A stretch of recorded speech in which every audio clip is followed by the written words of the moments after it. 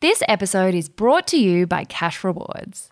I didn't have a plan B. I was like, this is what I'm going to be. I'm going to be a ballerina. There was nothing else that ever came in, where we're about 280 plus shows a year now with the Australian Ballet. Yeah, madness. In Sydney, it's not unusual for us to do 23 shows in a row. I think my brain was more made for ballet and remembering steps rather than like English and algebra and stuff like that. Welcome to the Seize the Yay podcast.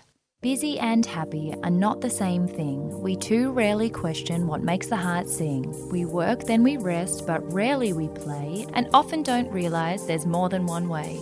So this is a platform to hear and explore the stories of those who found lives they adore. The good, bad and ugly, the best and worst day. We'll bear all the facets of seizing your yay. I'm Sarah Davidson, or Spoonful of Sarah, a lawyer turned funtrepreneur who swapped the suits and heels to co-found Matcha Maiden and Matcha Milk Bar. Seize the Yay is a series of conversations on finding a life you love and exploring the self-doubt, challenge, joy and fulfillment along the way. Hello, lovely Yayborhood. Coming to you from back in lockdown, but the Yay lives on in your ears. So glad you're enjoying the first few versions of Yays of Our Lives. I can't wait to see this segment blossom as a product of our beautiful community over the coming months. Our plans have been a little delayed again now that I can't be on the road to go and meet these Yayborhood heroes and record their stories. But if these crazy times are teaching us anything, it's to be flexible and open-minded, so we are working around it and we'll get there in the end. Meanwhile, back with another guest, and this one was requested by several different people in the survey from last year. And it was super convenient for me that you all wanted to hear from a ballerina because, as many of you know, I was a ballerina in my first life and have actually followed this particular dancer all through her career because we started at the Australian Ballet School at very similar times. So it was pure joy to pick her brains about going pro and also to reveal the blood, sweat, tears, broken toes, and all the fun things that most people don't actually know about the ballet world. Yep, we are lucky enough to have principal artist Amy Harris joining us on the show today. That's the highest rank you can make at the Australian Ballet, of which there are only currently 12 in total.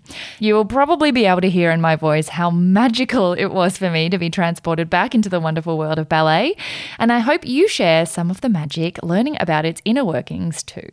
As always, I love to dive into new worlds that might be new to some of you or all of you and leave you with a bit of new knowledge on how it works and its terminology. But I fear this time I may have slipped too easily back into some things, forgetting that a lot of the world of ballet is not common knowledge, particularly the language and the French terminology. So if I did leave anything out, please excuse me and shoot Amy or I any DMs to clarify.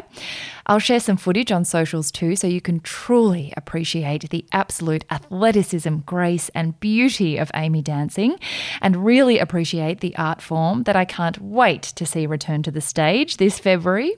Assuming all things go to plan, the Australian Ballet will be back for its first show in a year with Summertime at the Ballet that combines pieces from quite a few different ballets on the 25th of Feb, and I'll also include links to that in the show notes. I hope you enjoy this one as much as I did.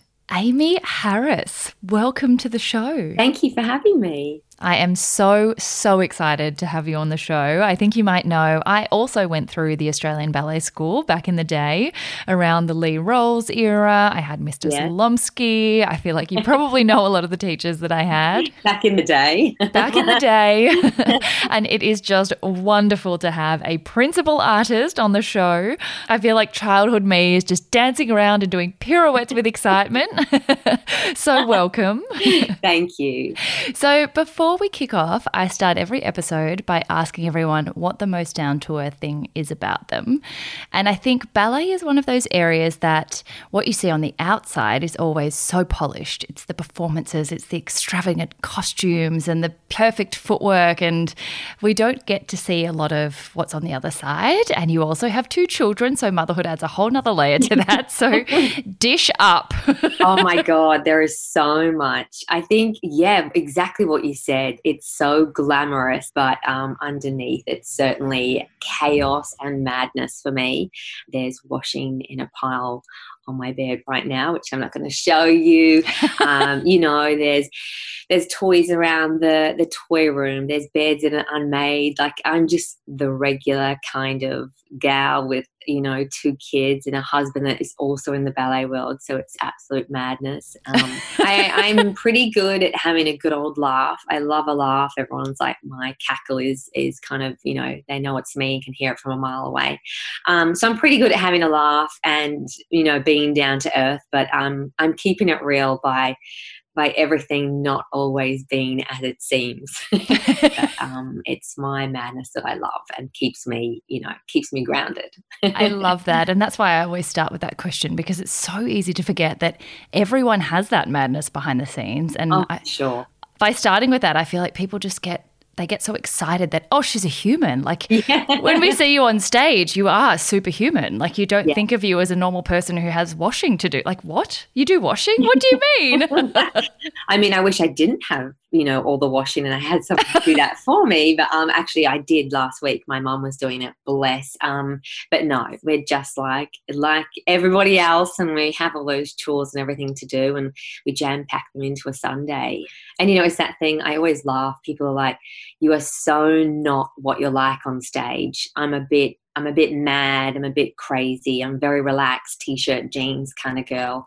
And I don't comb my hair. So it's a very different kind of me that you'll see on stage, hopefully very soon. Oh, how exciting that you're getting back on stage. Yay. But I also think this is so wonderful because artists in particular do have such a different persona in what they do in their work to your life every other minute, even though, of course, lots of your minutes are consumed by the rigorous training and rehearsing. But yeah, I love this show for the pure reason that it allows me to sort of pry a little bit below the surface and expose the day-to-day of people's joy and people's lives that anyone who's never done ballet would have absolutely no idea what it takes you to do your hair. Like, even the fact that you have to learn how to do your hair for all the different roles that you play and the different headpieces you wear, like that nitty-gritty is the stuff that I get so excited to reveal to the world. Yeah, absolutely. And I think it's becoming more one of those things that we're focusing on, you know, the behind the scenes. And I do think it's important. I mean, this is my 20th year in the company, and my mum has always come to dress rehearsals. And, you know, it's the night before you're about to open, have that big opening night, and then a really big season. And so things may not be right, and we go back and we do things again, and it shows that rawness.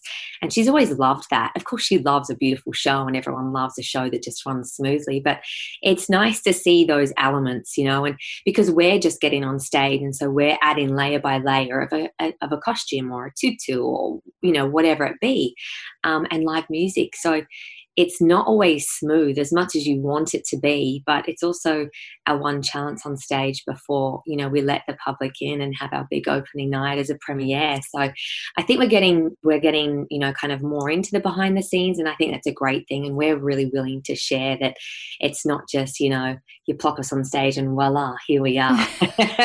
There's a lot of blood, sweat and tears behind the scenes. Well, we will absolutely get to my major question that I think people will want to know, which is the perception that they have of the ballet world from Centre Stage and Black Swan. Like, how different actually is it in real life? But before we get there, the first section is your way to Yay, where we trace back all of the decisions and chapters and versions of Amy before the one that is now a principal artist and sort of seems to have it made and gets up every morning and has purpose. You know, although most young girls do have a deep love for ballet in their early years, it's not very many that actually decide to take it on as a career and get to live that life. So I'd love to go back to very young Amy in Ararat, how you got into ballet. You know, at the age of 3, I started at 3 as well. Did you have career aspirations from very early? Did you consider any other pathways? Did you enjoy school? Like, tell us about young you. Oh, wow. So, yeah, I grew up in Ararat, and it's a small country town. And I think for a lot of us, ballet or dance was a hobby. I had many friends that I went to primary school with, and they also did the same. And it started out just, you know, the fairy dance classes and banging your tap shoes, and there was no technique to anything that I was doing. Jazz, ballet, I did it all. And oddly, if you ask my mom, she was like, I was least interested in ballet. And I think, as a young girl or a young male, and it's so wonderful to see so many more boys. And then, it's hard. There's a real discipline and a concentration, and, you're holding on to the bar. It's not all about the leaps and the turns and that fun stuff that we want to get to. There's a real technique, and the art form really does have this progression to it. You start out slow, and there's a tendu, which is on the ground, and a jeté, which is off, and then we do, développé and grand battement, then we're off the bar. So there's this slow progression, and I don't always think it's something that grabs you as a young child. So it was there, and I still did it every day, but it wasn't something that I was like, I've got to be a dancer or a ballerina when I grow up. But something switched when I was about 10. And I did a lot of competitions, which I loved, because it gave me that opportunity to put on my tutu and a tiara and my purple eyeshadow back in the day. And I met so many people, and we traveled, and we got to go on stage so frequently. I mean, I didn't initially. I remember my mum driving me, and I had it all, the gel in my hair, and I had the purple eyeshadow. I was in costume, standing side stage, and she could not get me on stage. There was no way I was getting out there. Wow. And I don't know what it was. And now you can't get me off. Or now it's kind of doing the full circle where I'm like, oh my God, devil and angel are talking to me to get on stage. But I don't know what that was. And then all of a sudden it turned around, and I just loved it. And about 10, I was at a competition, and my mum struck up a conversation with my beautiful ballet teacher in Ballarat, Miss Carol Oliver, who's very well known in the Shiketti world. She struck up a conversation. It was like, my mum was like, I've got this little girl, and she wants to be a ballerina. What do I do? Like, she wants more, and I don't know what I'm supposed to do. So she said, well, she's more than welcome to come down and take some classes. And I did. And from there, I went once a week to 4 times a week to, I think, nearly every day, back and forward on the highway, that hour trip. And then, bless, she just nurtured and introduced me to the world of ballet, which was Melbourne and the Australian Ballet School, where we started associates, and we're in our little white leotards. And the white ones. Yeah, the white ones. And yeah, and from there I did some associates, which was at that point just a Saturday morning. And then I think it was in level 5, which we called it back then. It became a Wednesday night and a Saturday morning. And I successfully auditioned for the Australian Ballet School. I was a little younger than they had taken previously, but my dance teacher was just like, I really want you to do this for experience. I think it'll be great for you. It's where you want to go, and it's always good to kind of put yourself into that position. So I auditioned, not really thinking anything of it, because, you're that year younger, and that's not what they'd done in the past. So I was at a girlfriend's place, high school, had a sleepover, very normal, and my mum come up with this big envelope, and it was, am I in or am I not kind of thing? And I opened it up, tears, joy, jumping for joy, and I had gained a place with the Australian Ballet School as a first year. And back then it was only 3 years. So I did my 3 years there, and then successfully graduated into the Australian Ballet Company. And here I am 20 years later. So oh my that's gosh. my kind of little journey to where I am now, from a little country kid. Oh my gosh. This brings me back so much, and just speaks to a side of me that once was my entire identity, and just is such a magical world if you've ever been part of it. And I love sort of enlivening it for other people to experience without them ever having to do it. Yeah. You take for granted, like, it's so funny that the first question I asked you was, you started when you were 3. Did you have career aspirations? Which outside of ballet is a weird thing to ask, but within it, your big career revelation was at 10. Yeah. And I think one of the wonderful things about it is that it teaches you so much discipline and self-management and goal setting. And like, I remember doing those Eisteddfods as well. Did you do South Street in Ballarat? Yes, it was such a good competition. I loved it. Yeah, but we're like choosing our own eyeshadow and costumes and music and choreography, and you get such ownership over your your direction and it's almost like you have to find a teacher who will be strict enough on you because you want to have the strictest, bestest teacher. And I've never, even after I left ballet, I've never lost those things that it taught me. So I don't think you ever will Yeah. you? They then come into life in some other way. And yeah, I really think it's just in your blood almost. Totally. So talk us through, just before we get into the professional era with the Australian ballet, you know, before that you mentioned shikketi, which outside of ballet is a bit of a weird term. So to give you guys some background, there are a few different syllabuses or methods of ballet around the world that you train in. Shikketi and RAD probably being the main two. It's kind of like VCE versus International Baccalaureate for Year 12.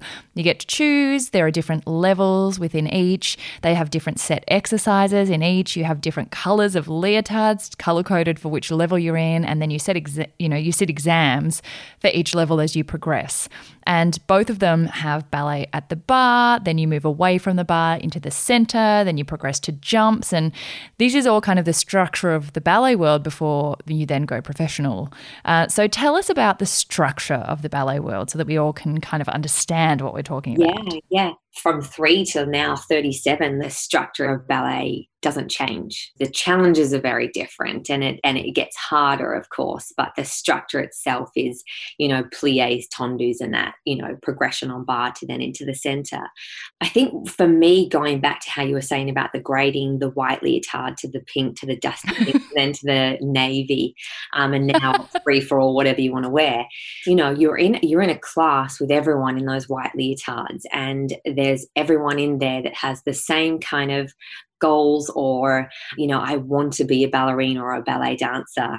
And I'd never been amongst that so much. Like, everybody was there for that reason and wanted to do more and wanted to get accepted into the next year level to then, I want to successfully audition for the Australian Ballet School.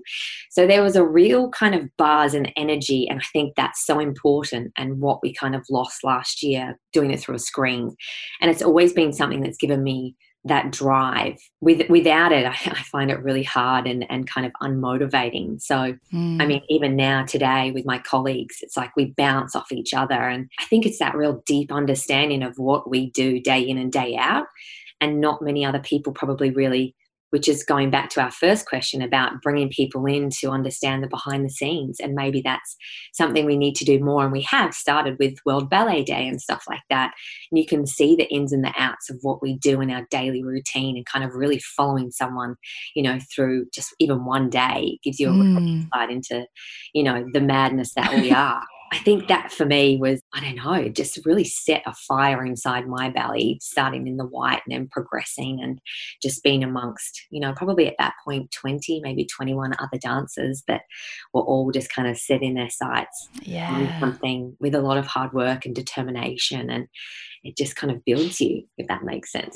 Yeah, totally.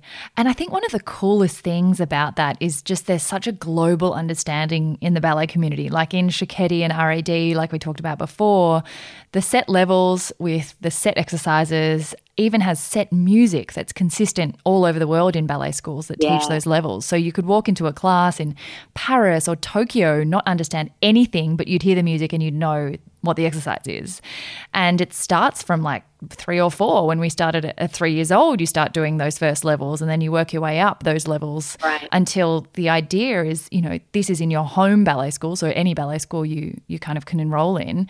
The idea is to go full time after that. And then the aim from that is to audition to get into the Australian Ballet and become a professional. So when did you go full time? When did you leave your home ballet school and get into the Australian Ballet? And then how did you juggle finishing school? And that's one of the biggest parts for a ballerina, is deciding how to juggle all that. Yeah. So I finished my schooling life in a secondary college in year 9. And so went straight into the ballet school in what was my first year. And we continued year 11 in my first year, and second year you did your equivalent to year 12. And then the third year was just predominantly dancing, and you went on what they called back then the Dancers Tour. It's now the regional tour. So you did follow on with your schooling alongside the dancing, and they just kind of mixed it. And they still do that now.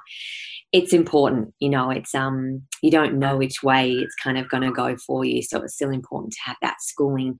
And you know, it's a juggle, but you don't know any different, I don't think, because, you know, I was at school and we're traveling down the highway every day, and it's what you've always known. But yeah, it continued for me in the ballet school, and you just did it alongside your dancing. So you're in the classroom for ballet, and then you're in the classroom for your English lessons, and that's basically just how we did it and how we knew it. And that was the 3 years and done. And there were some of my friends that then went into university. So it can happen, and there's ways around it. So the qualification was still there, and some of us went the ballet path, and some went into university, into the world that way. Did you ever entertain another pathway at all in those kind of formative years where you still have a foot in both doors and there's still a chance that you could do something else? Like, did you ever think, if I wasn't a ballerina, I would do? Or was it just sort of like, this is only a backup, I'm just finishing because I have to and I want to get on stage? I think if you asked my mum, I would have been like, I don't want to do any more school. But no, for me, once I kind of made the decision to make ballet a more I suppose it started to take over a little bit more. It was more about ballet than what it was schooling for me. And once that's kind of started to take over, I didn't have a plan B. I was like, this is what I'm going to be. I'm going to be a ballerina. And, you know, I think it's such a funny thing, like as a country kid, I'd say that, you know, to some of my teachers, and they'd be like, sure, but you still need to do schooling and textiles and home economics. And I'm like, I don't care for it, you know. And I even stupidly was like in French class, and I was like, I'm never going to need this though, you know. And I'm like, not thinking about the actual relevance of the French terminology and what we use every single day and will for forever in the ballet world. And then my first overseas trip was to Paris, so there we go. I should have listened to my French teacher and my mum. But yeah, for me, once I'd made the decision to become a ballerina, or for my dreams to be a ballerina, there was nothing else that ever came in. There was nothing that I was that passionate about. And, you know, the hard thing is that in a work sense, there is still nothing that I can think of that I am that passionate about. You know, it's a crazy thought, and it doesn't last forever. And I don't think there will be a time in my life where ballet or dance isn't a part of what I do, whether it be watching and supporting, whether it be going back to my dance school and teaching. Willow does not want to do ballet. No, everyone's like gasps. She's like long and lean and like gorgeous, you know.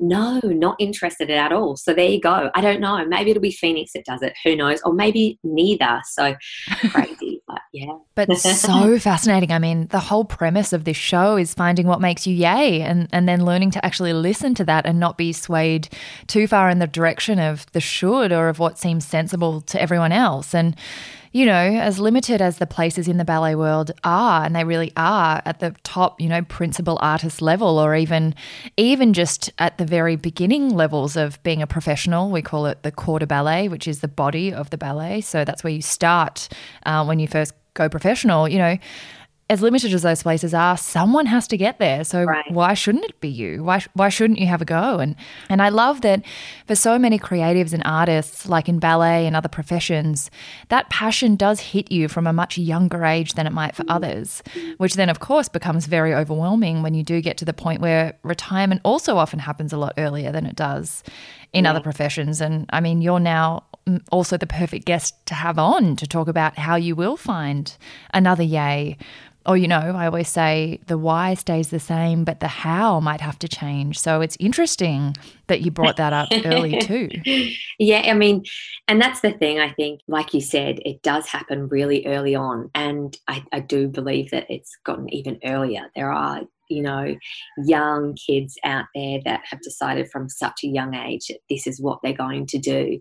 And, you know, some of them make it. And I just think it's incredible, and going full time a lot earlier than what I did. So, yeah, everyone's path is very, very different, but there's something about it that kind of hits you, and that drive and that passion grows really early on. Oh, yeah. I get goosebumps talking about it. So for a lot of us who didn't end up going going full time. You know, we might have stopped when we were at a certain level where we'd go to classes after school, then go to classes on the weekend. Your exams would be at the end of the year. You'd have a big end of year concert. So it worked around your kind of regular school life. And we'd have those structured classes we talked about. Then you'd also have open classes where the teacher or director would just make up the exercise and it wasn't the same structured syllabus.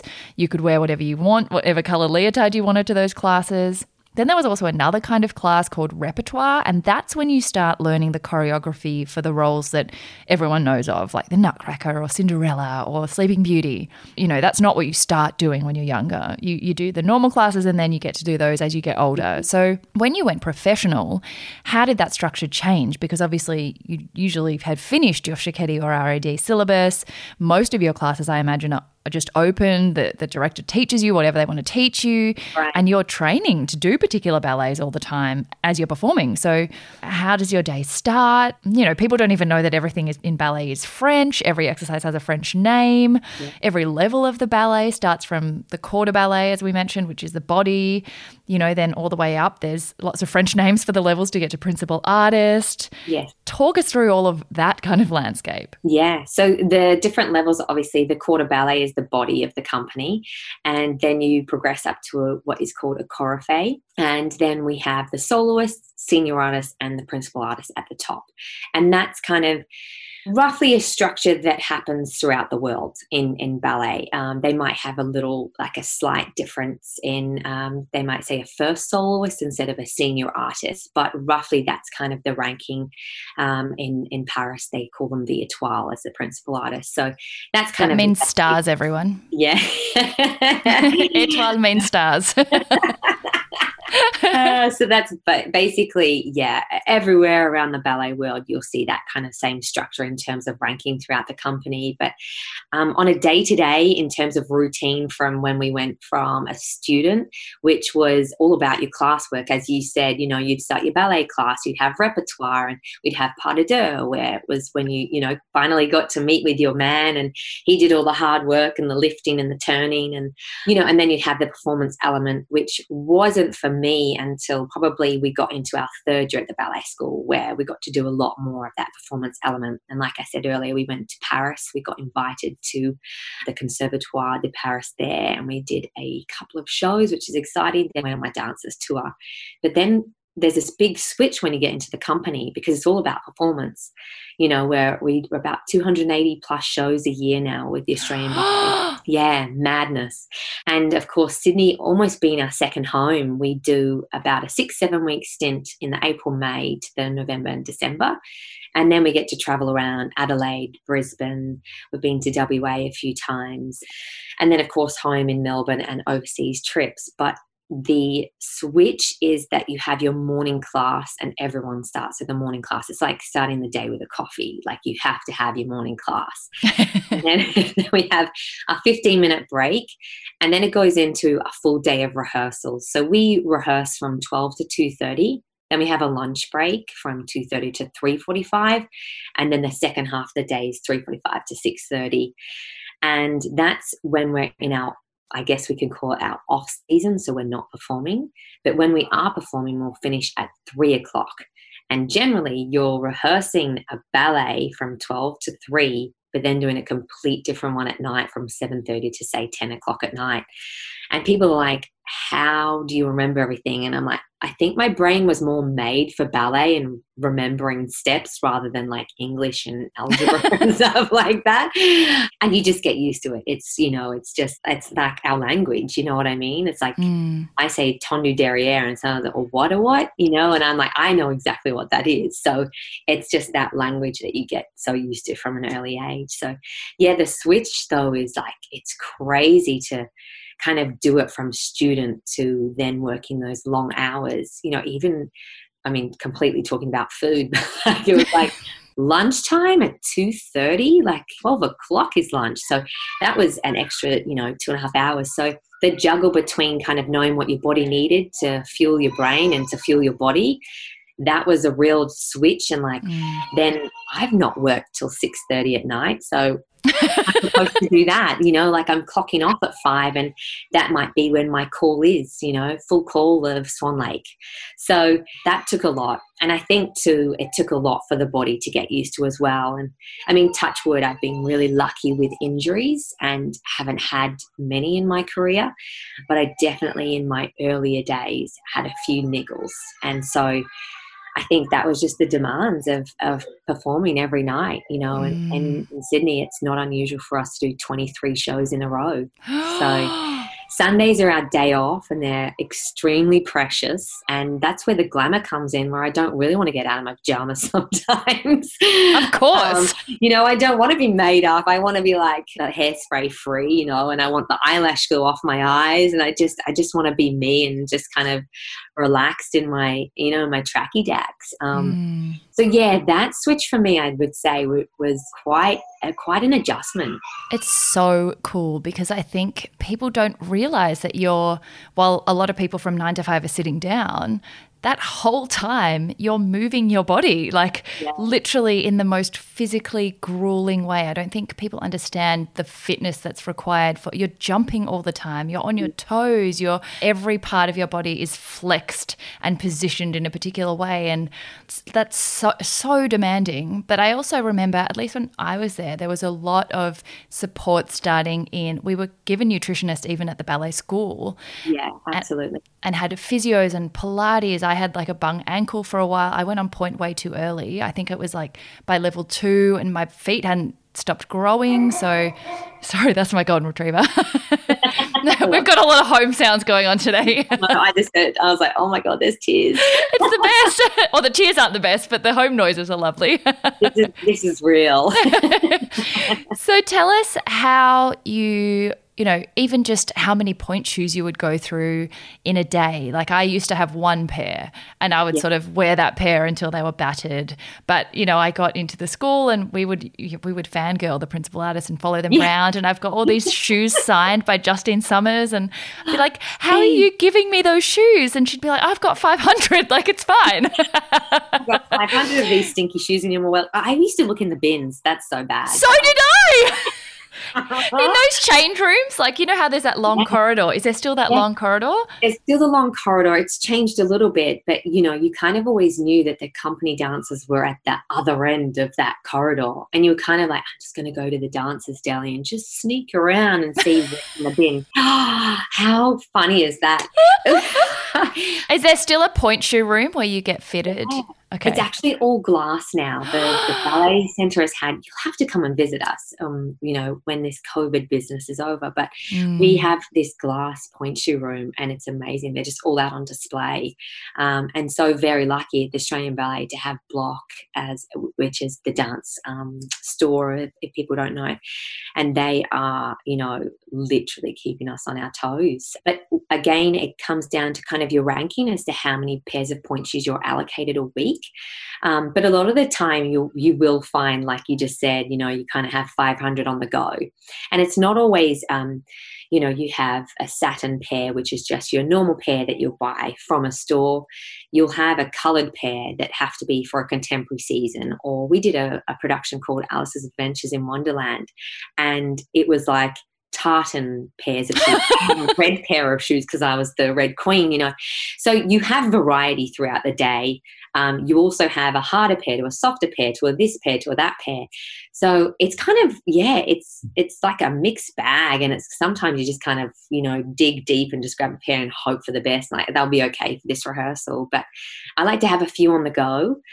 Sometimes, you're like, they didn't feel great. I don't want to wear them. They're a class pair. And you kind of start allocating and you write little numbers or, I don't know, messages to yourself, breathe deep for this one, But yeah, so it's really dependent on, what rank you're in, but also what your feet are like. I mean, I kind of have quite bendy feet. And so I'm pretty cruisy with my shoes, but then I can get some that I'm like, they are a bit soft for what I'm about to do. If it's, we're in Bayadere at the moment and also doing theme and variations, which is full classical ballet. So I feel like I need the perfect pair of point shoes to finish off that line, not just kind of a an average shoe. Yeah.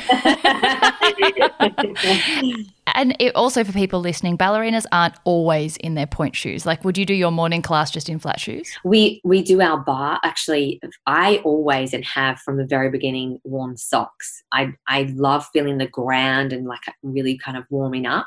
But then actually I could say every woman in the Australian Ballet then put point shoes on for all of centre, even jumps. Really? Yeah. I didn't initially, but I have grown to love it and do it, and it's kind of become our norm. So I suppose majority of the day now we are, and I mean, no one really wants to see your feet, so you don't really want to take your shoes because they're not pretty. They're bruised and they're blistered and they're this and they're that. How anyone could have a foot fetish is beyond me. But well, they wouldn't go to ballerinas, that's for sure. Not at all. Yeah, so. What do you do to your shoes? So a lot of the time you might have seen, guys, in a couple of the movies, some things that are accurate is that when you get a brand new point shoe, you have to break it into your foot. So you'd like bash it on the ground a little bit, or to protect the satin at the top, you might get like a rubber tip. Some of them only have elastic, some of them have ribbons. Like, what's your preference and ritual? I'm pretty basic, I have to say. A lot of the women darn their shoes, so give the kind of the tip of the shoe a bit more support. It also makes them last a little bit longer. It's a lot of effort though. I'm kind of just... I'm a classic kind of ribbon and elastic on my heel, so I don't have that fear of, my heel slipping off on stage. But I do kind of get them and give them a bit of a bend and a bit of a smush with my heel and stand on them. Some people shove them in the door and give them a good squash. Yeah. It's so individual, and everyone's like, oh, they're so beautiful, and we get them out and we're like, crack, bang, cut, slice, dice, So yeah, do you slice the sole? Sometimes, and then shave the bottom of them if you want that little less kind of wobbliness. But yeah, I'm pretty cruisy with my shoe. I don't get too. It's probably one of the things I don't get a bit crazy over. There's many other things I do, but my shoe, I'm kind of like, no, it'll be good. It'll be great. Give it a bit of a bend and a twist and a stomp, and sew my ribbons and elastics, and that's about all I do. So.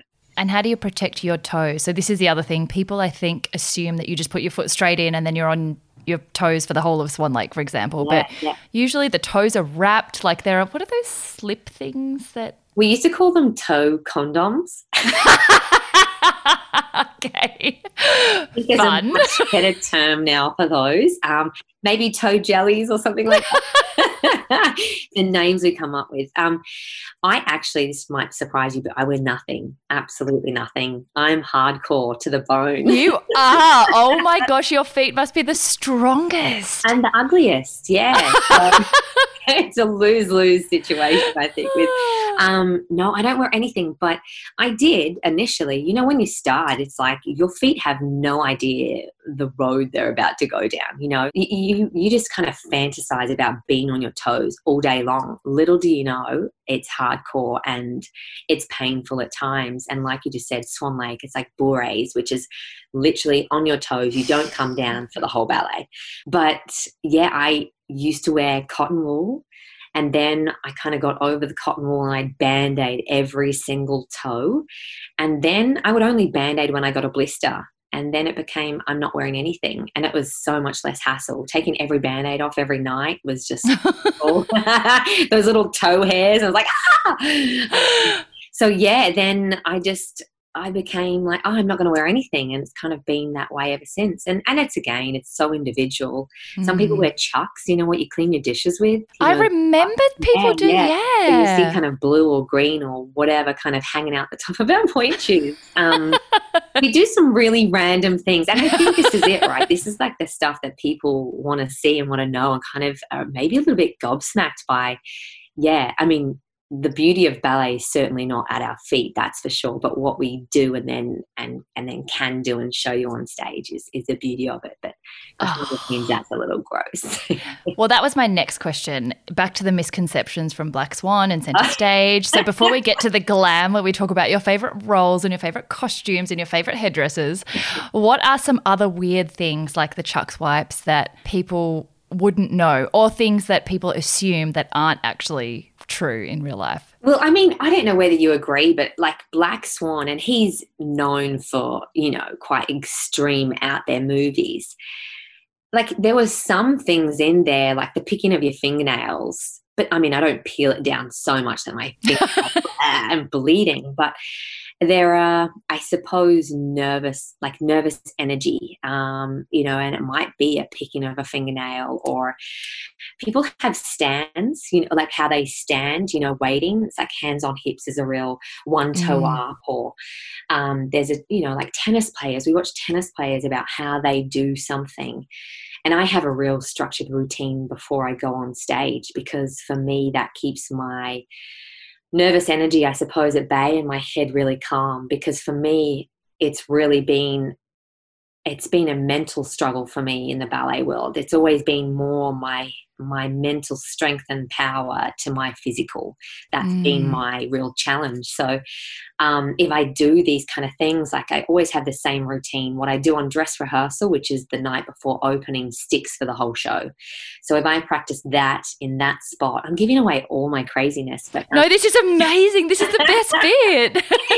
If I did that in that spot and I did it that many times, or, like just simple things like we have a ballet bar to warm up at night. And so that generally it goes from 6:30 to 7 o'clock. And then we have half an hour before curtain up, which then means you have that time to do your nervous wee and put your headpiece on and put your lipstick on, put your perfume, put my shoes on, tutu, that gets done up. I walk to the stage. Rosin box, which is, it's like a grip for your heels, I suppose. So that's that extra security, as well as wearing the elastics on my point shoes. And then I always have to stand in a fifth position on my toes and just kind of center myself and just be calm, so that devil doesn't keep talking. Wow. And then I feel kind of ready to go on. So and everybody has their little things that they do. And I suppose you don't really pick up on them until it becomes, day in and day out. And you're like, oh, okay, so I've got some things I do, right? Black Swan, I think it had some that were, I would say, absolutely, like there is, that kind of thing, and there's the injury. It was just so heightened, like it's never that extreme. Yeah. But there's blood and there's sweat and tears and all of that. Center stage the same, just, I don't know. Less Hollywood. Yeah, totally. Lovely neighbourhood, just jumping in quickly with the best tip you'll get all year. If you haven't heard in our last episode, did you know you can get cash back when you shop online through our partner in Yay, Cash Rewards? I know, it sounds far too good to be true, but Cash Rewards get paid a commission from retailers they partner with and then share that with you for you to withdraw from your bank or PayPal account. So when I tell Nick I'm basically saving money by shopping, it's actually true. And the best part is the 1,500 or so retailers they partner with are some of the best places for Aussies to shop. Think up to 20% cashback from Menulog, up to 10% from The Iconic, 12% from Booking.com for you fellow Wanderlusters, and so much more. Sign up for free to join myself and a million other Aussies who are already getting cash rewards, and exclusively for the neighbourhood, you can get a $20 cash bonus simply for signing up and shopping within 30 days when you use the code YAY. Link in the show notes now. What has been your favourite role ever to dance? Favourite costume? Hardest role?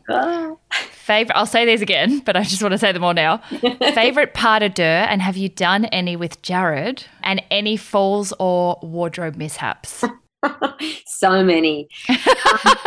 You know what? It's really hard when someone asks what your favorite role was, or like why it was, and it's so different depending on where you are in life, in your career, the time that opportunity is given to you. And one off the top of my head is Hannah in The Merry Widow, and I was given that opportunity kind of early on. I believe I was a soloist still. But then I was given it again in 2018. So very different points of my career and life. And so I think that's that one is special for so many different reasons, and it's a beautiful ballet, and I had amazing partners, very special times. So that one, whenever someone says to me, what is it, that one comes to mind. But then I had two incredible shows of I debuted as Aurora, which is in Sleeping Beauty. And, you know, as you know, I've got goosebumps, look. that's like bucket list kind of ballerina role. You know, it's that one that I think everyone dreams of doing. And I was fortunate enough to graduate on that pas de deux. And so we were on the State Theatre stage in Melbourne. Seriously, like, I think the best theatre in the world. And I performed only the Grand Pas de Deux. And then 16 years later, I got to perform the 3-act ballet, and it was my debut again at the State Theatre. So again, for different reasons, it was like it had come a full circle, and I was I was a senior artist, and, you know, I was doing it amongst my colleagues who, you know, are incredibly supportive. And so that was a pretty magical time. And also 2 shows that oddly I was not nervous for, which never happens. And I don't know what it was about that. I don't know whether it was like I'd waited so long to do this, and finally my moment had come, and I was like, you've got nothing to lose, only to gain. So costume wise, I don't know what you would have seen it in Sir Pirouette's Nutcracker, the mother in the beautiful red gown, and she has this wig on and these jewels, and it's like, oh my God.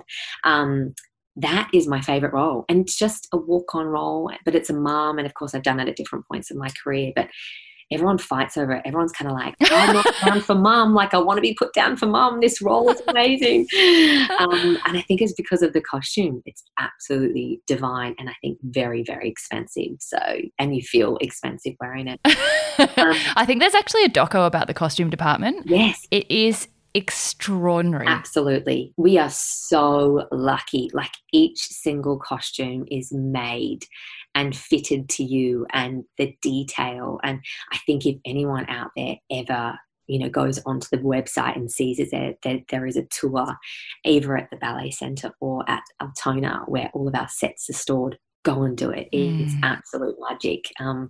It's really, even for us, we see them on the stage, but we went out to Altona and we're like, oh my God, everything just there in this big warehouse and lines of costumes.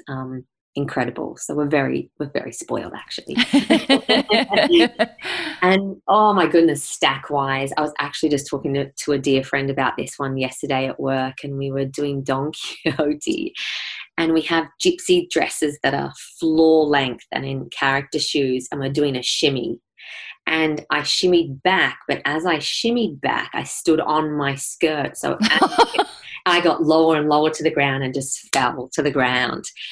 And I could not hold it in. It was so bad. That was the end of the dance. We ran off, and I was in the change room crying with laughter. It wasn't one that I was upset about. I was just crying with laughter. It was so funny. And I was at the front, so all the girls saw me behind. So that was one that was a funny one. But I've had many that have not been so funny, where I've kind of ugly cried in the shower and had to kind of pull myself together. And, you know, but I think as bad as it is, or maybe as hard as it is for you as an artist to kind of have those moments, it really makes it seem so real for the audience. You know, it's like we're just human beings, and we have our nights where some things just go wrong and it's out of our control, and, you know, your ribbon, hopefully not, but your ribbon might come off, or you might slip on stage. And, you know, we rehearse and rehearse and rehearse, but there's always a nervous energy or just that little extra that comes into a performance. And, you know that you're performing to a theatre of 1,000 or 600 or 2, it doesn't matter whether it's a Saturday matinee or it's a Saturday night.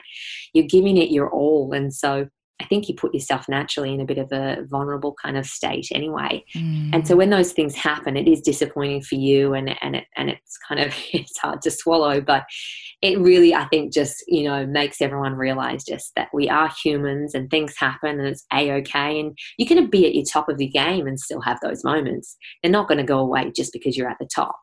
But yeah, you laugh about them in years to come, but not not at the time. Not so much at the time when you just want to ugly cry in the floor to just swallow you up and just exit the stage. So, oh my gosh, I could keep picking your brain about this for so long. I'm just so interested. But moving to the next section, which obviously I've already run the first one way over time. The next one is NATA, which is some of the challenges and more of the human side that, again, often doesn't. I mean, when we see the performance, you don't see all the rehearsals and the hours of grueling training and injury and managing your energy levels and nutrition, and you're on the road all the time, you're traveling, and then of course adding motherhood to the mix and then coming back to ballet when your body has literally pushed out two humans. Yeah. I can imagine that was like, how does my body work now? And you mentioned the devil in your mind a couple of times before you go on stage. What have been some of the biggest challenges for you and how have you managed them? Yeah. So, I mean, I think only naturally your ride is going to be a bit bumpy, and some people have that longer than others. And I feel for me, probably in my first 7 years in the company, I was thrown a lot of challenges. I had a few little niggles which set me back, but then casting becomes a really big thing as well. And when you're not cast, the mind starts to, kind of wonder why. And I found it really challenging those kind of first 7 years in the company, and I put on weight as well. I was just so unhappy. Ballet art is just, it's visual. I don't want to say it's all about what you look like, but there's a certain element to what you look like and how you perform and how you perfect your technique and how you execute things. And it's a lot on the individual. You you nitpick actually yourself and everything about yourself, and you're in front of a mirror every day. So I went through, a bit of a rough period there where if you had have asked me, I think, I was talking to my mum about this, if you had to ask me probably 2 years in whether I would make it to 20 years, I would have said, hell no. Like, wow. Absolutely not. Because I think there were times there where even my mum, she'd get that phone call in Sydney on tour howling, and that's tough for her to kind of hear that and know that that was my dream to go down this path, but the path had gotten a little bit rocky or hurdles were put in place. But the crazy thing is, as much as my mind plays on me a lot, I think I'm quite strong and determined in that respect. And I was talking to a teacher or a coach very early on about there's the fire inside you. And I think you'll know when it goes out, but when it doesn't go out, there's still a fight. And I've always, I think, remained kind of that fire in my belly. And I know now that if I had have probably finished after 2 years, I wouldn't still be dancing. There was just no way that I had that confidence to potentially go somewhere else within Australia or audition overseas. So it was really worth it. It was worth the fight. And then, kind of strangely, I had a lot of repetiteurs or choreographers come from the outside in. And they were the ones that gave me the opportunities, which is amazing. And I fell in love too. So that changed everything as well. And I was just a lot happier, and I was doing work that I wanted to do. When you're not in a season, you have to fill your days in, and it's hard because all you want to do is just be dancing and, kind of doing what you're paid for and entertaining. And when that doesn't happen, you're kind of like, well, what do I do? Like, I am a dancer, but I've got to find something else to do. And it's not like you can go and get another job. You just have to fill your days with Pilates and gym. And that didn't fulfill me. So that's why that period was hard. But yeah, and then I think just kind of everything kind of came together around that kind of 9-year mark, and I got promoted to choreography. So I think that was that little kind of moment of reassurance of like, you're being seen and, support. And so that kind of got me going again. And then the second half of my career has been very different. But then I also felt like it was starting to plateau a little bit just before I got promoted to principal, actually. So, and you do have some really tough conversations, and you have some tough times with, with teachers and with your boss, and everyone's in there because they want to be, and they want to be the best, and they want to tick those bucket list ballets off, and we're all striving for that. And I was kind of at a frustrated point where I was like, well, I'm doing all the roles and that's great. And I never imagined that, but now I want more. And I think that's when I started to become a little bit frustrated with, so why aren't I being promoted, to be perfectly honest? And then, yeah, it was kind of a crazy time. I let that kind of dream, I suppose, go. Like, it wasn't going to happen. It's not for you. And I had to be okay with that, I suppose. And I did. And I became okay with that and got on with it and was still given incredible opportunities, which then fed me. So I felt really satisfied. But then I got promoted.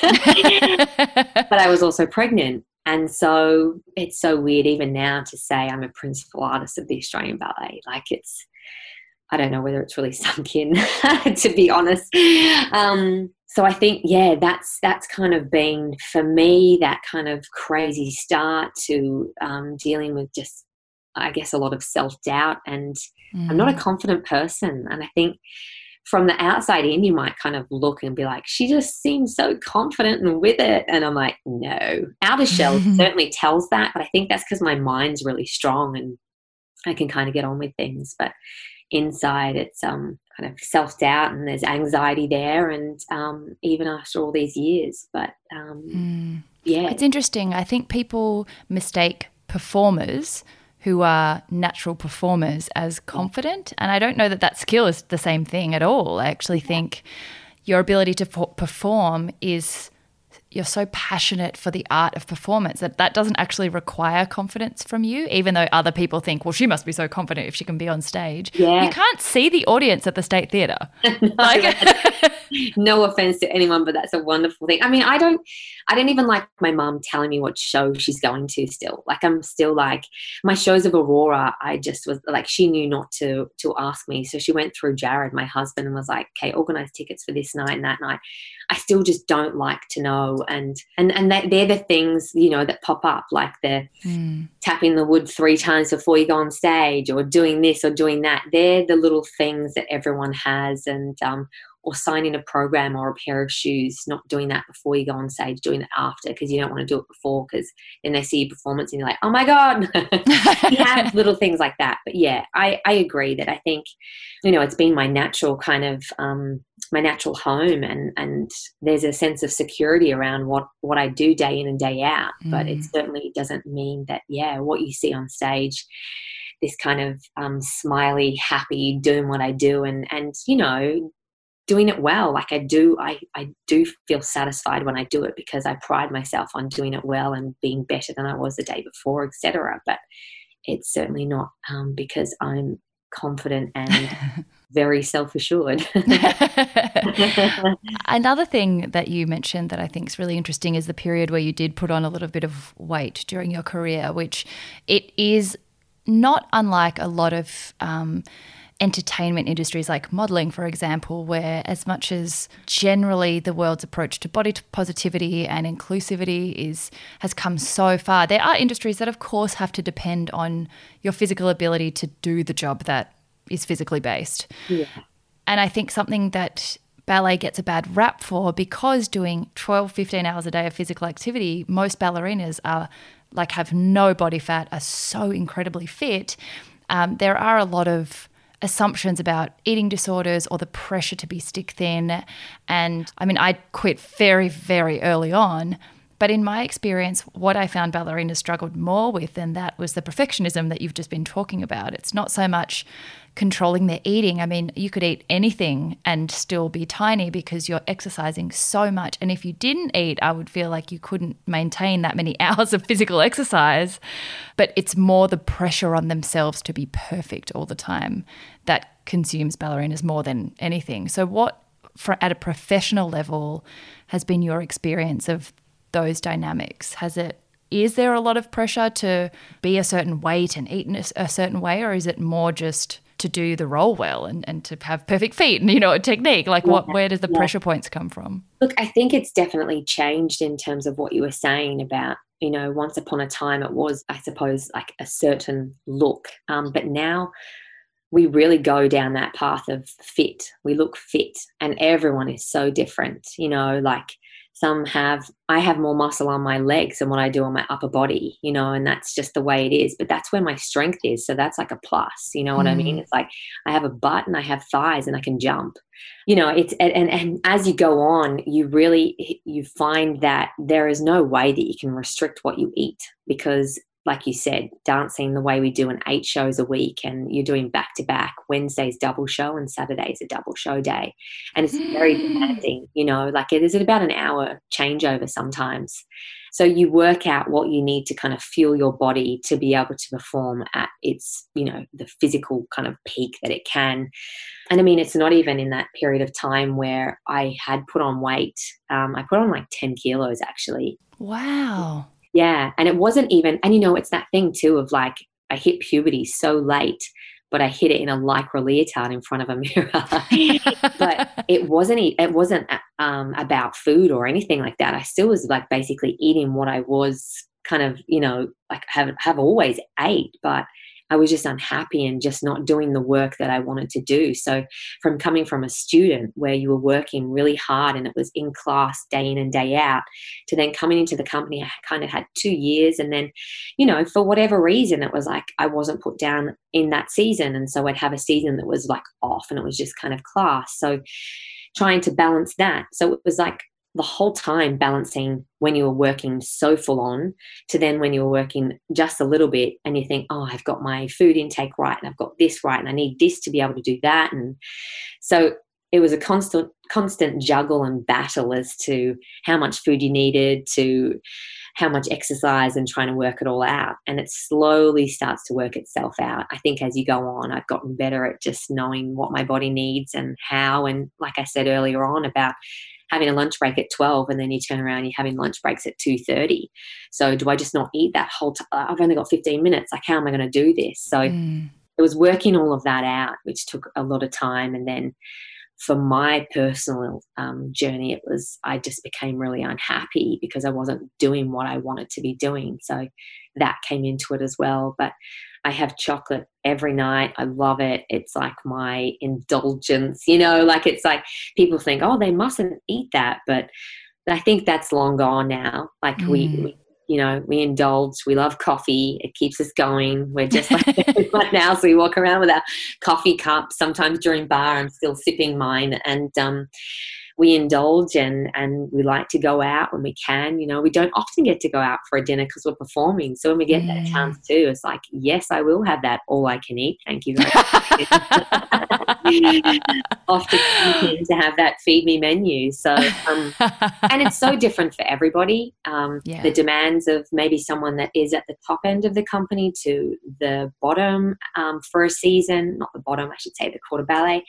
It's just different and you just have to work it out as you go. And I think that's one of the hardest things about becoming student to professional is working all of that out mentally, physically. It's a lot in the first couple of years of becoming a professional. And I think it's really interesting that you've mentioned a couple of times about how hard it is on an off season where your whole passion and joy and identity is wrapped up in being productive in the way that that's interpreted in ballet is having a role to play. And of course, in COVID, that was stripped from not just people who were on an off season, but everyone in the company. And your last performance, I think you said, was March last year, and you still haven't been back on stage. How was that for everyone, and particularly yourself and Jared, finding a new identity in that time and also keeping your bodies conditioned for the time when you would, as now you are about to go back on stage? How did you guys cope? Did you do online classes? Did you find a side of yourself that maybe you hadn't had a chance to nurture for many years while you were both full-time? I mean, at the Australian Ballet, we had so much support. We were 3 shows in, like I said, and it was my 3 shows back from my second pregnancy with Phoenix. So I literally got on stage for 3 shows. And that was it? Yeah.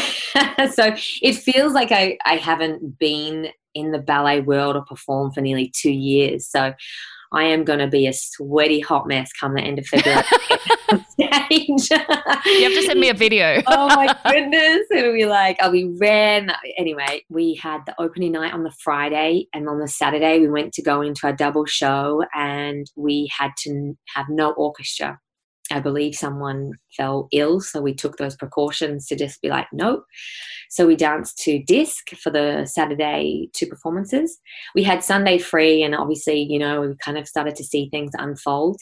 We got back into the studio and was like, the shows are not happening. We're just going to play it by ear. We're just going to rehearse. And so there was a few rehearsals.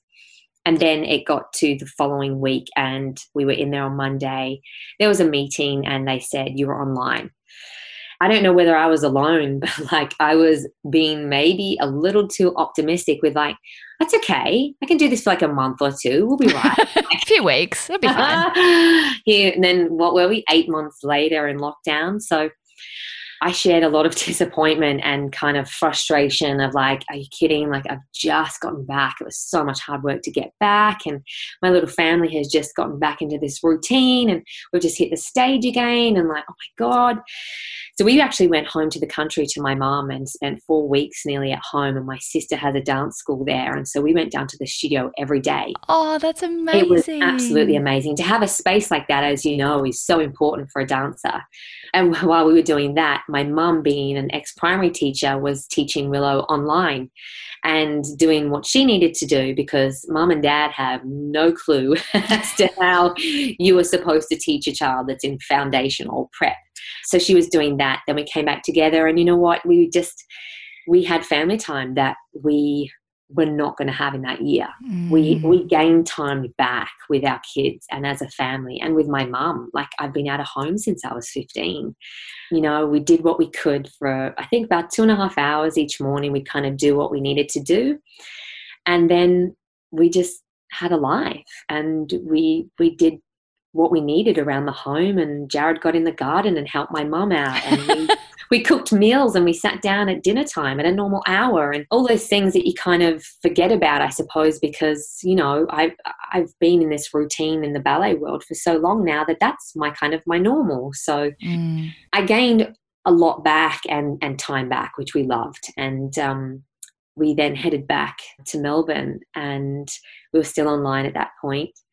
We all got delivered a piece of tarquette, which is a special floor for us to work on, especially for the women in the point shoes. But we are so spoiled that we have like a sprung floor all through the Australian ballet, which we didn't get delivered, of course, because that would be absolutely crazy. But we all danced on these, meter square tarquettes in our lounge room, in our bedroom, wherever you had the space. And, I really do believe that I was more fortunate and more lucky than others. I have a husband that's in the same industry, and yes, that brings its own challenges, and I have a little family, but there was a real understanding of what we were both going through, and we had each other. Whereas for some of my colleagues, they were by themselves in an apartment. So to find motivation and inspiration and to be able to talk to people like we do day in and day out, because you have your moments in the studio where you have tears and you have people come up to you and you share this, or you see someone and they just need a hug. None of that was all taken away from us. So I do feel like I was really fortunate in that respect. And then just the juggle. I mean, we didn't have to have our screens on. So we would all log in, and there's 75 of us, and we would all log in, and you'd see everyone's names pop up on like your program photo, but you didn't have to turn your video on, because it was like it would probably blow up. So they were very trusting, of course, of us being absolute professionals and just taking a ballet class day in and day out, which of course is so hard for them, being by themselves, projecting through a screen to 75 of us spread over everywhere, day in and day out. And, a very kind of few times you'd kind of press the button like, yeah, we heard you. That sounds good. Thanks. Like, trying to like let them know that someone was there and we weren't just having a cup of tea and taking a chill. So, and we had many funny moments, but I'm sure we all shared a lot of downtime and emotionally downtime. My motivation went up and down and up and down. And then we got into the studio for the month of November, but of course not as we know it. We were in little pods, little groups. It wasn't the world that we kind of had known. As you know, it's a very hands-on kind of touch, feel, pas de deux. You do that with a male dancer, and we couldn't do any of that. So, and of course no performances all year, which is where I get my motivation to work in class on what we're doing, to then work in rehearsal, to then build up to do a show. And there was none of that. So in my mind, I was like, so what am I working for? What do I have to kind of keep me going? And yeah, you can always work on your technique and create. That's the crazy ballet world, right? You're always learning something new and something about yourself and how to execute a step better.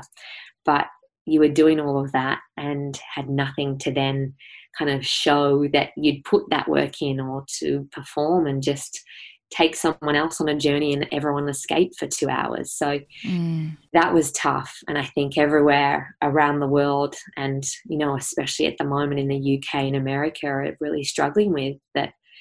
It's just when you don't have that, you kind of like, well, what do we do it for? We do it because we want to, you know, be with people and project across that orchestra pit and people, you know, on a beautiful journey. So, which you do. You absolutely do. And I think your audience probably missed it just as much as you guys. I think so, yeah. For so many people, that's their outlet, is coming to watch you and to let themselves be whisked away by the orchestra and by your performances. But without diminishing the incredible challenge it's been for everyone, I think one of the silver linings that has started to emerge is particularly for people like yourselves whose joy is your job and whose vocation is your all-consuming purpose. You don't actually have to really go and find joy in other places because you have it all day, every day. But I think we're all better at what we do when we do get some distance from it and do cultivate an identity outside of it. And obviously having children means that's a bit forced on you. You have to kind of attend to their minute-to-minute needs. But even still, like, I don't think we have ever prioritized finding joy in smaller moments or smaller activities outside of being productive than we have in the last 12 months, which leads to the very last section, which is your play TA, and that's the things you do that make you forget what time it is and that aren't related to being better at what you do or improving or achieving, or, you know, that have to be separate to ballet and separate to the exercises that help you condition yourself for ballet. ballet. Yeah. Well, I don't know whether people know, and I mean, it's something that I kind of put on my socials a little bit, but I love baking. And when I was on maternity leave, I actually took a course which absolutely petrified me because, as people probably also don't know, I hate walking into a room where I don't know anyone, and I'm like, I think that's why I do a mute art, so I don't have to. It's not that I don't like meeting new people. I love that. And when I get into it, I'm like, I breathe. But for me to walk in, and mind you, it was 8 people that I'm talking about. I walked into a room of 8 people and I was like sweating. But it was like people I didn't know, and I was doing something completely out of my comfort zone. Like, I YouTubed how to do things and I slapped it on. I'm like, it kind of looks all right, you know, but I was going into a class being taught by someone who's a professional, you know, completely different. And so I did the Don't Tell Charles workshop, and it was just for like the Sunday. So I had Phoenix and I booked myself in, the day had come. And so I went off and I did this cake course, and it was amazing. And I loved it. And I learned so much. And so now I'm like the kind of the cake baker of the family. And the ballet and the company. Yeah. And there's quite a few people that love to bake, but, you know, we don't often have that time. But we kind of go into the cakes. And so we've learned layering and the butter cake and, you know, how to perfect it and get your scraper and your turntable. And, you know, I sound like I really know what I'm doing, but I'm still. I know you do. Such a pro. But I love it. It's like, you know, I loved it beforehand. It was like my escape, and like you said, something completely different to ballet, but it then stressed me out because I get a lump in the icing or my cake would like sink or something like that. So now it's like therapeutic. I love it. And Willow also likes to get in the kitchen with me, so it's something that we can do. Phoenix likes to eat it. Willow likes to make it. So it's kind of, you know, a win situation. That's what I call balance. Yeah. That's best balance. Yeah, maybe that's the thing that people don't know about me and my thing that I do that's completely separate, but I still feed the dancers. So, you know, it's like it's still connected. Oh, well, just to finish up, the second last question actually is 3 interesting things about you that don't normally come up in conversation. So that can be one. Good. You've got to throw us 2 others that are like weird, quirky, fun things that only Jared would know, or only the ballerinas who are on tour with you would notice? Oh, goodness. I mean, I have many, many, many quirks, but oh, God, I don't even know what one of them could be. Or maybe I shouldn't share too many because there are so many kind of crazy things that I do. I think Jared worked out very early on that I was a bit of a crazy cleaning kind of lady. Okay, so my pantry, I'm a label, all the gals the same. You're a labeler. No, you're those people who have those like Pinterest-worthy cupboards. I'm trying to aim for that. I'm getting there. I love it. Like I absolutely, I mean, you know, I went from like the, you know, the little label machine thing to then an actual company where I'm like, I got all the jars and I'm like labeling things. I'm like, and it's all lined up and I hate, so like for instance, your tuna, it like all, I stack them up, but they all have to be facing the same way. Like I'm that nut job. I'm that. No, I love it. I would if my whole household wasn't incompatible with that. But in an ideal world, in my dream oasis in my brain is a pantry where all the tuna labels line up. I love it. I really get off on that. So, and you know, it's like you unpack the groceries and I'm like, no. I've got this, Jared. Like but you know, he's also learned at kind of, well, we've been together for like 11 years now. So he's learnt that crazy lady way and he actually kind of gets a bit off on it too now. It does look good now, doesn't it? You know, I'm like, who put that in there and didn't turn the label the right way? So date night for you guys is like a pantry situation together. That's exactly right. That's about all we've got time for. So maybe I should do that one night. You've given me an idea. I'll run it by Jared and see what he thinks. My other thing is I absolutely hate flying. I'm terrified of flying. That's what I do as a living, you know, we tour and I fly. And so since having Willow, she now holds my hand. Oh, that's so cute. Yeah, I don't know. It just, I'm a control freak. So I think, you know, as we all know, you step on that plane and you are not in control of anything except for a screaming child or whatever. But they've been amazing travelers, my two. And, you know, we've taken Willow here, there and ever around the world. And she's always been such a delight, you know, for us as well, because it's quite a stressy time. She's been amazing. She's so wonderful. Phoenix, on the other hand, is a little different. I think he'll be running the aisles, so that will be fun. But I'll have Willow there with me, helping me out. She's my little... He'll be jeting the aisles. He might be. He's a bit of twinkle toes. He's always got twinkle toes. Yeah, so who knows? But so my husband, I wish he was here right now because he could show you his arches. Insane. Are like, you know, those people who never had an inclination towards ballet will never get to show just how, like, his torso is short, his legs are so long, he's got hyperextension, the arch is just without even trying. And I'm like, why? What a waste. What a waste. Well, you know, it's never too late. There's adult ballet classes, you know. There is too, but I wouldn't do it because I'd be like, I have to like bend my feet in half in a doorway to make my arches do that. Oh my goodness, I love it. It's true though, isn't it? Like Willow's kind of got it all there and there is no way that we're going to push her into something like that.